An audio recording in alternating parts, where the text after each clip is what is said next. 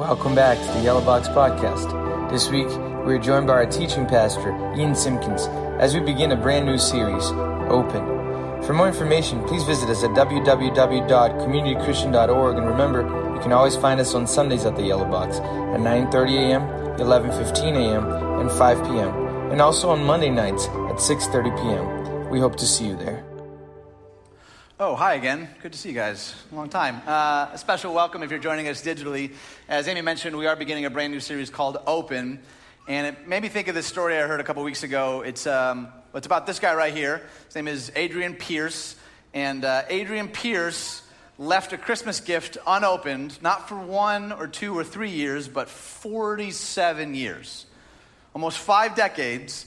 He held on to this unopened Christmas gift. And here's the backstory. So in 1970, his then girlfriend gave him this gift right after she broke up with him. Yeah, right. How many of us would just throw that gift right away right there? How many of us would set it on fire? There's counselors available for you in the back. So he held on to this gift, and he ended up getting married, and the story got picked up, and so he and his now wife traveled to British Columbia and met his ex-girlfriend, and they opened this gift for a charity event. This gift that she gave him right after breaking up with him. Do you want to know what the gift was? Of course you do. The gift that she gave was this gift right here. Love is new ways to spot that certain feeling. Wow. What a gift to give someone as you're breaking up with them, right? Like classic Canadian, just held on to it. It's fine. Now, I know that most of us, we know better than to hold on to a gift typically for 5, 10, 15, 20 years. But I want to make the case today that in a lot of ways, this is exactly what we do with the Holy Spirit. When it comes to like understanding God, the Holy Spirit is sort of the forgotten member of the Trinity. We tend to be kind of more comfortable with Father language and Jesus, the Son language, right? But when it comes to the Holy Spirit, I think for a lot of us, he's sort of just this ethereal, nebulous force. We don't really often know what to do with the Holy Spirit. Maybe you've even been here, you've heard us pray to the Holy Spirit and wondered, what's that all about? What does that actually mean? So we're calling this series Open because I believe that in many ways, the Holy Spirit is an unopened gift in our life, and we have been unopened to him. So for the next couple of weeks, we want to kind of take a deep dive into like, okay, who is the Holy Spirit, and what does it mean to be open to him? Now, I want to kind of unpack who the Holy Spirit is through 3 moves: creation, Old Testament, and New Testament. Creation, Old Testament, New Testament. And so to begin, I thought we'd start at the middle. Just kidding, at the beginning. In Genesis 1, it says, in the beginning, that's a good place to start. In the beginning, God created the heavens and the earth. Now the earth was formless and empty. Darkness was over the surface of the deep. And the Spirit of God was hovering over the waters. And God said, let there be light, and there was light. So the Spirit of God was not created. The Spirit of God has always been and was there at creation with the Father and with the Son. So just so that we're clear, the Spirit wasn't like a successful spin-off that like joined the gang later. He's always been. He's always been a part of what we call the Trinity. Now, when we look at the full arc of the Old Testament, there's actually a lot about the Spirit of God. There's a number of people who wrote specifically about the Spirit of God. One such writer is the prophet Haggai, who's the only prophet whose name is also a greeting, right? Hey, guy. No? All right. That was a throwaway. Never mind. The prophet Haggai says, be strong, all you people of the land, declares the Lord, and work. For I am with you, declares the Lord Almighty. This is what I covenanted with you when you came out of Egypt, and my, what's the word? Spirit remains among you. Do not fear. Now, do not fear or do not be afraid is the most common command in all of Scripture. And almost every time it's linked with this idea of the presence of God. It's not, do not be afraid, suck it up, buttercup. It's, you don't have to be afraid because the Spirit of God isn't just near you, it's setting up shop among you. That word remains there is the word tabernacle. It means to like set up camp, to move into the neighborhood. It says, do not fear, the Spirit of God is there to dwell with and among you. Not some nebulous force, but the person and presence of God. This is easy to miss, but the Old Testament is filled with stories like this. And it's not just sort of this remaining, this presence, this dwelling It also shows up in some really specific ways as well. If you remember the story of Joseph, when he was in prison in Egypt, when none of the wise men in Egypt could interpret Pharaoh's dream, the Spirit of God gave Joseph the ability to interpret these dreams. In fact, King David was given specific instructions on how to build the temple by the Spirit of God. Over and over and over again, we see different examples throughout the Old Testament of the Spirit of God not only dwelling and remaining, but instructing, transforming, and leading the people of God. Fast forward to the New Testament, we see a number of ways that the Spirit of God moves in the New Testament. Listen to the words of Jesus himself here. This is Jesus speaking. He says, I will ask the Father to send you another helper, the Spirit of truth, who will, what's the word? Remain, who will remain constantly with you. The world does not recognize the Spirit of truth because it does not know the Spirit and it's unable to receive him. But you do know the Spirit because he lives with you and he will dwell in you. That same idea of like setting up shop, of moving into the neighborhood. It's not just sort of like a quick peek in, hey, how are you? It's setting up shop, dwelling in and among us. And Jesus literally, he points to this numerous times throughout the scriptures. In fact, I think theologian N.T. Wright put it brilliantly. He said it this way. He says, those in whom the Spirit comes to live are God's new temple. They are individually and corporately places where heaven and earth meet. I love that idea. Individually and then corporately, as we gather together, the new temple, the place where heaven and earth meet. That to me is such a compelling, fascinating idea that it's not just simply this like third forgotten member of the Trinity. It's this beautiful sacred space where heaven and earth meet. When the Spirit dwells within us, it changes us, changes who we are. Now, I think all of us were built hardwired to be Spirit receptive. I think from the very beginning of time, that's how God created us, to be in relationship with him, not just knowledge about him, but to be in concert with him, for heaven and earth to meet. That's the prayer that Jesus gives us. And yet, I think so often we avoid it. I think it's tough for us to really live Spirit receptive. We maybe even know that we should, or maybe we even desire to do so, but for whatever reason, we just don't. Maybe this would be a helpful way to think about it. So this is a work glove, right? It's my work glove, so it's clearly seen a lot of combat. And I think this is leather, maybe it's faux leather, but it's well built. It's tightly stitched together. Like this glove was designed to do work, to lift and to carry and to build, right? So this is what we'll do. All right, glove. Get to work. Nothing. Come on, you can do it. No? All right, well maybe what this glove needs is like a little encouragement, right? Come on, glove, you were built to make a difference in the world. You can do it, your life has purpose. I know, right? Still nothing, okay. Maybe what this glove needs is like some instruction. Like some one-on-one time. I should apprentice this glove. That's what I'm going to do. Glove. All right, here. It's not that hard. You just take the thumb and the index finger, right? Just let's start there and go. Nothing. This is really embarrassing. Okay, all right. Here's maybe what the glove needs. Maybe the glove just needs some good fellowship, right? Needs to get some other gloves around it. Maybe that's what it needs. There you go.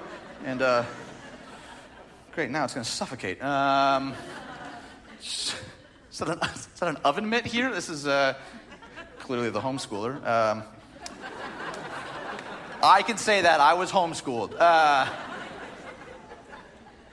Okay, so still nothing, though. Just lying there. Now, I know that no analogy is perfect, but here's my point. The glove can be designed to work, built to work, but it can't actually work until what? Until a living hand fills every part of it.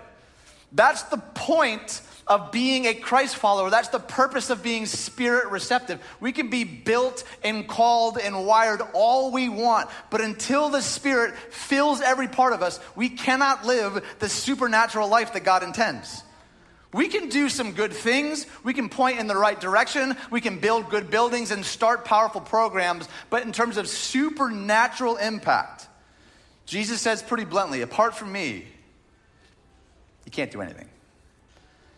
We can be designed to be filled with the Spirit, but until we're actually filled, until the Spirit actually sets up shop among us and empowers us to live the supernatural life that we were intended to, we end up looking a lot more like the glove. So what does it mean then to be Spirit receptive? Because I realize that for a lot of us, we're probably more closely linked to the category of Spirit resistant, right? And I think you can be resistant in a number of different ways. Some of us, maybe we're Spirit resistant because we don't want to be like one of those weird Christians, right? Does anyone know one of those weird Christians? Don't point right now. Don't.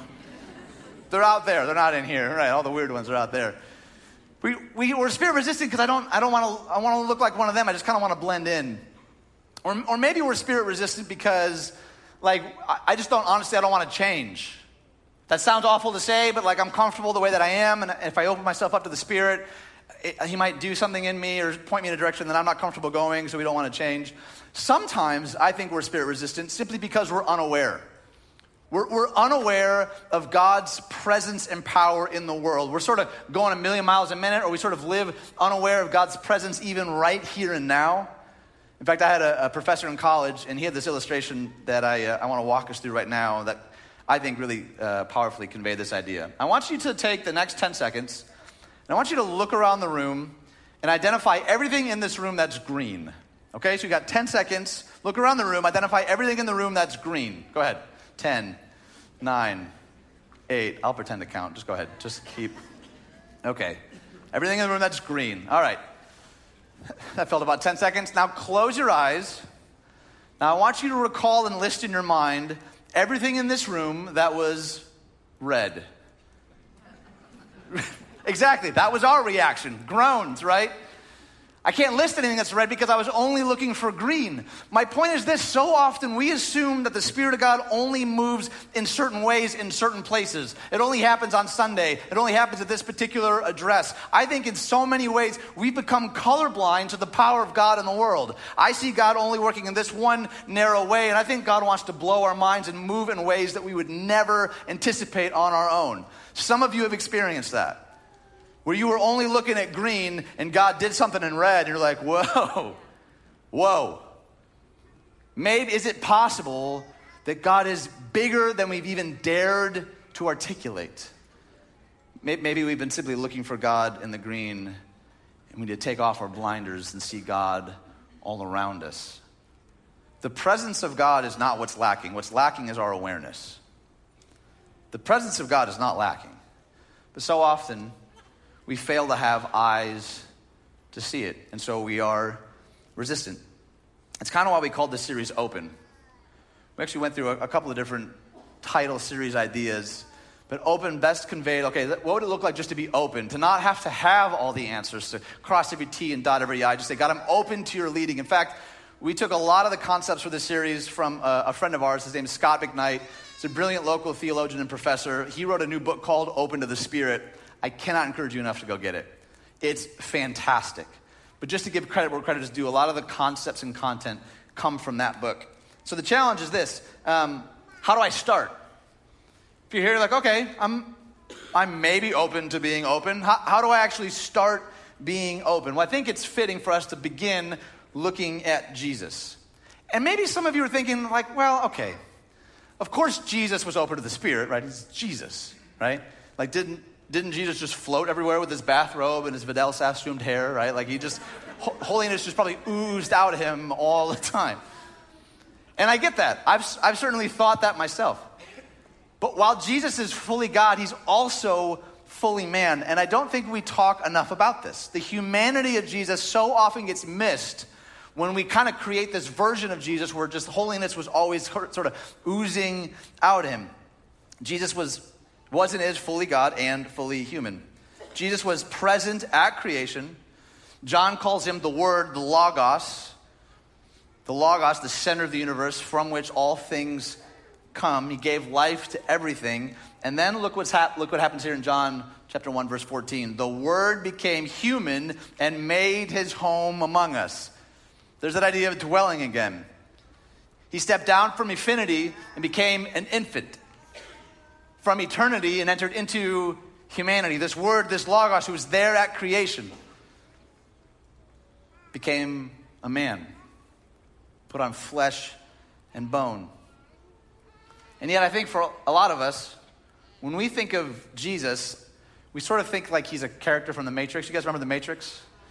Of course you do. Remember when The Matrix came out and everyone's sermon series was about The Matrix? I apologize. But I think a lot of times our idea of Jesus is sort of like that idea of just like downloading whatever information he needed right there in the moment because he was Jesus. I think a lot of us maybe see Jesus this way. I'm supposed to start with these operation programs first. Let's do something a little more fun. How about combat training?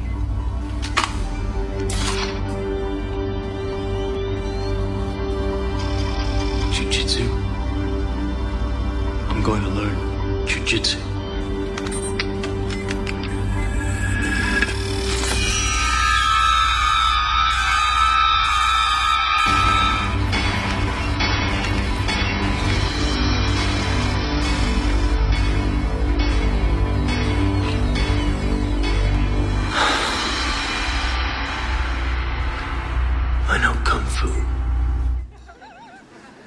Okay, that is Keanu at his most Keanu, is it not?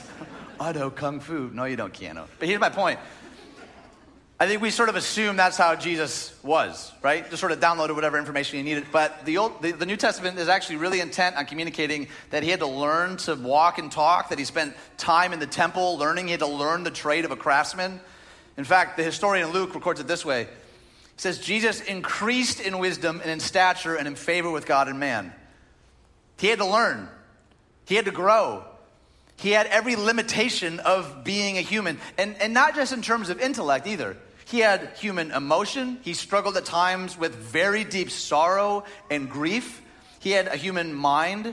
He says multiple times there's things that he doesn't know. He even had a human will. The eve before his death, he communicates that he desired something different than the will of the Father. He had a human will. And I think Scott McKnight put it best. This is how he says it. He says Jesus was a real human being, which means he grew spiritually by learning to be open to the Spirit. He grew spiritually, how? By being open. The most open to the Spirit any human has ever been. That's how. And we don't often talk about Jesus being open to the Spirit because we don't understand his humanness. We don't understand the limitations that he took on. But we have to, if we want to understand how significant it is to be open to this Spirit. So if Jesus is human, then maybe you're thinking, all right, how then? How do I actually get to be that kind of open? Well, all four gospel writers describe the Spirit descending on Jesus at baptism. All four of them in different ways describe this descending of the Spirit. Some describe the Spirit descending like a dove, and this marks the beginning of his earthly ministry. Some say that the dove is maybe a nod back to Genesis, to the hovering over the earth. Either way, the point is describing a new thing, a new creation. At the baptism of Jesus, a new way has been ushered forward. Everything has shifted here at the receiving of the Holy Spirit. John writes that the Spirit remained on him. Remained, dwelt, spent time with, resided among. So after this baptism, this really grand scene, what's the first use of this power? What's the first thing that happens? Well, Luke chapter 4 tells us. It says, Jesus, full of the Holy Spirit, left the Jordan and was led by whom? The Spirit into the what? The wilderness. Sometimes the Spirit will lead you to a wilderness place. Just because you're in a wilderness does not necessarily mean you weren't led there. The very first thing after his baptism, he's led not to green pastures, not to a cruise ship, but to the wilderness where for 40 days he was tempted by the devil. Maybe a better word there would be tested. He was tested there in the wilderness by the devil. I believe that it's because of his openness to the Spirit, because he was filled by the Spirit, he was able to overcome these temptations. And from this point forward, he begins preaching and teaching, saying things like, the Spirit of the Lord is on me. And from there, he's healing the blind. He's feeding crowds. He's walking on water. He's raising people from the dead. And I don't know about you, my faith has gone through some hills and valleys, but when I come back to stories like that, I think I want some of that in my life. I want to see some of the stuff, some of the Jesus stuff, the first church stuff. Sometimes for me, it can be daunting to simply talk about ideas. And I say, man, God, help me not to be like a glove that's just lying on the floor. I want your Spirit power to actually do something through me that I can't do on my own. I don't know about you, but I long to see that in our world, not just in our city, in our church, in our country, in our world. I think our world is in so desperate need, not of just one more sermon, one more program, one more idea. Those things are good. I think what our world is so hurting for is the life-giving power of the Spirit of God. And if we ourselves aren't filled, then what are we doing?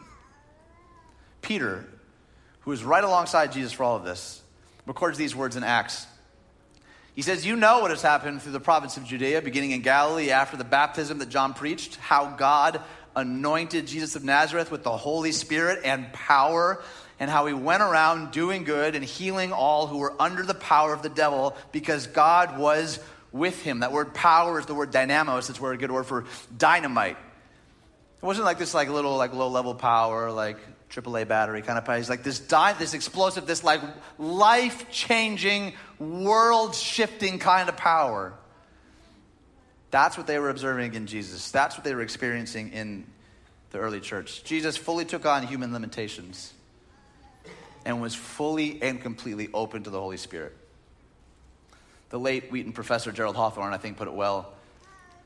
He said the Holy Spirit was the divine power by which Jesus overcame his human limitations. That's the power by which Jesus was able to overcome all the limitations he took on, such as being limited in knowledge and bound by physical space and human strength, and also rose above his human weaknesses and won out over his human mortality by being open to the Spirit of God. And I got to be honest, it makes me wonder, what would happen if we were that kind of open? Can we just be honest for a moment? I know that sometimes it's easy to assume, you're a pastor, you're probably always open, right? You ask my wife, I'm not. I'm not. And there's an endless list of reasons I think that we're not open, but what if? Just imagine with me for a moment, what if? What would change right now if the people in this room were fully and completely open to the Spirit of God? And said, God, I don't know what that means. I don't know where you're going to lead me. I don't know what's going to change, but I'm open. I'm opting out of the rat race. I'm hopping off the treadmill. I'm loosening my white-knuckle grip of always trying to be in control. Because for a lot of us, Jesus is a great Savior, but not necessarily a Lord. Right? We're grateful for the entrance to heaven when we die, but I'm king of my kingdom. What would it look like to say, God, I'm open. Holy Spirit, I'm open. Do what you will in and through me, because he can't do through us until he first does in us. It has to start there. So I want to issue just a couple of challenges. The first is to be open to receive. Just be open. The Bible tells us that when we trust in Jesus, not just pray a prayer, but trust in Jesus, follow after him, that we receive the gift of the Holy Spirit. And some of you, maybe you've never prayed that prayer. Today can be your day. Say, Jesus, I trust in you. I'm dying to myself completely. Today can be your day. If you want to trust in Jesus today, you come find me, talk to the prayer team in the back, and go to the Welcome Center. Don't leave today without trusting in Jesus. Today could be your day. The second challenge is to be open to respond. Be open to respond. The point isn't just for us to be filled by the Spirit of God, but to allow God to do something in and through us as a result. And that's what we're going to talk about the next couple of weeks. Be open to respond to that prompting, to that nudging. How many times have we felt that nudging, that prompting, and just sort of stuffed it down? I know that I have. More times than I'd like to admit. What would it look like to actually be open to respond? For the next 3 weeks, I'm going to invite all of us to pray this prayer. We're just simply calling it the open prayer. And if you're willing in this moment, I want to encourage you to pray aloud with me right now. Let's pray this prayer together. God, I am open to your Holy Spirit. Make me ever aware of your presence dwelling in me. Speak to me, transform me, empower me to be more like Jesus. God, I am open to your Holy Spirit. Amen. I want to encourage you. You can download that prayer. It's on the app, on the website. I have it on my phone right now so that every day I'm waking up and I'm staring at that prayer. And I want to encourage you to pray this prayer every single day for the next 3 weeks. And this is in no way a declaration that you've figured it all out, that you have all the answers. In fact, it's quite the opposite. It's saying, God, apart from you, I can't really do anything. So I'm open. I'm open to whatever it is that you want to do in and through me. Because here's my point. Maybe you're there. I'm tired of living in my own strength. I just am. I believed for a long time that was the way to success, and that was the way to fulfillment, and that was the way to identity and rest and wholeness. I'm tired of it.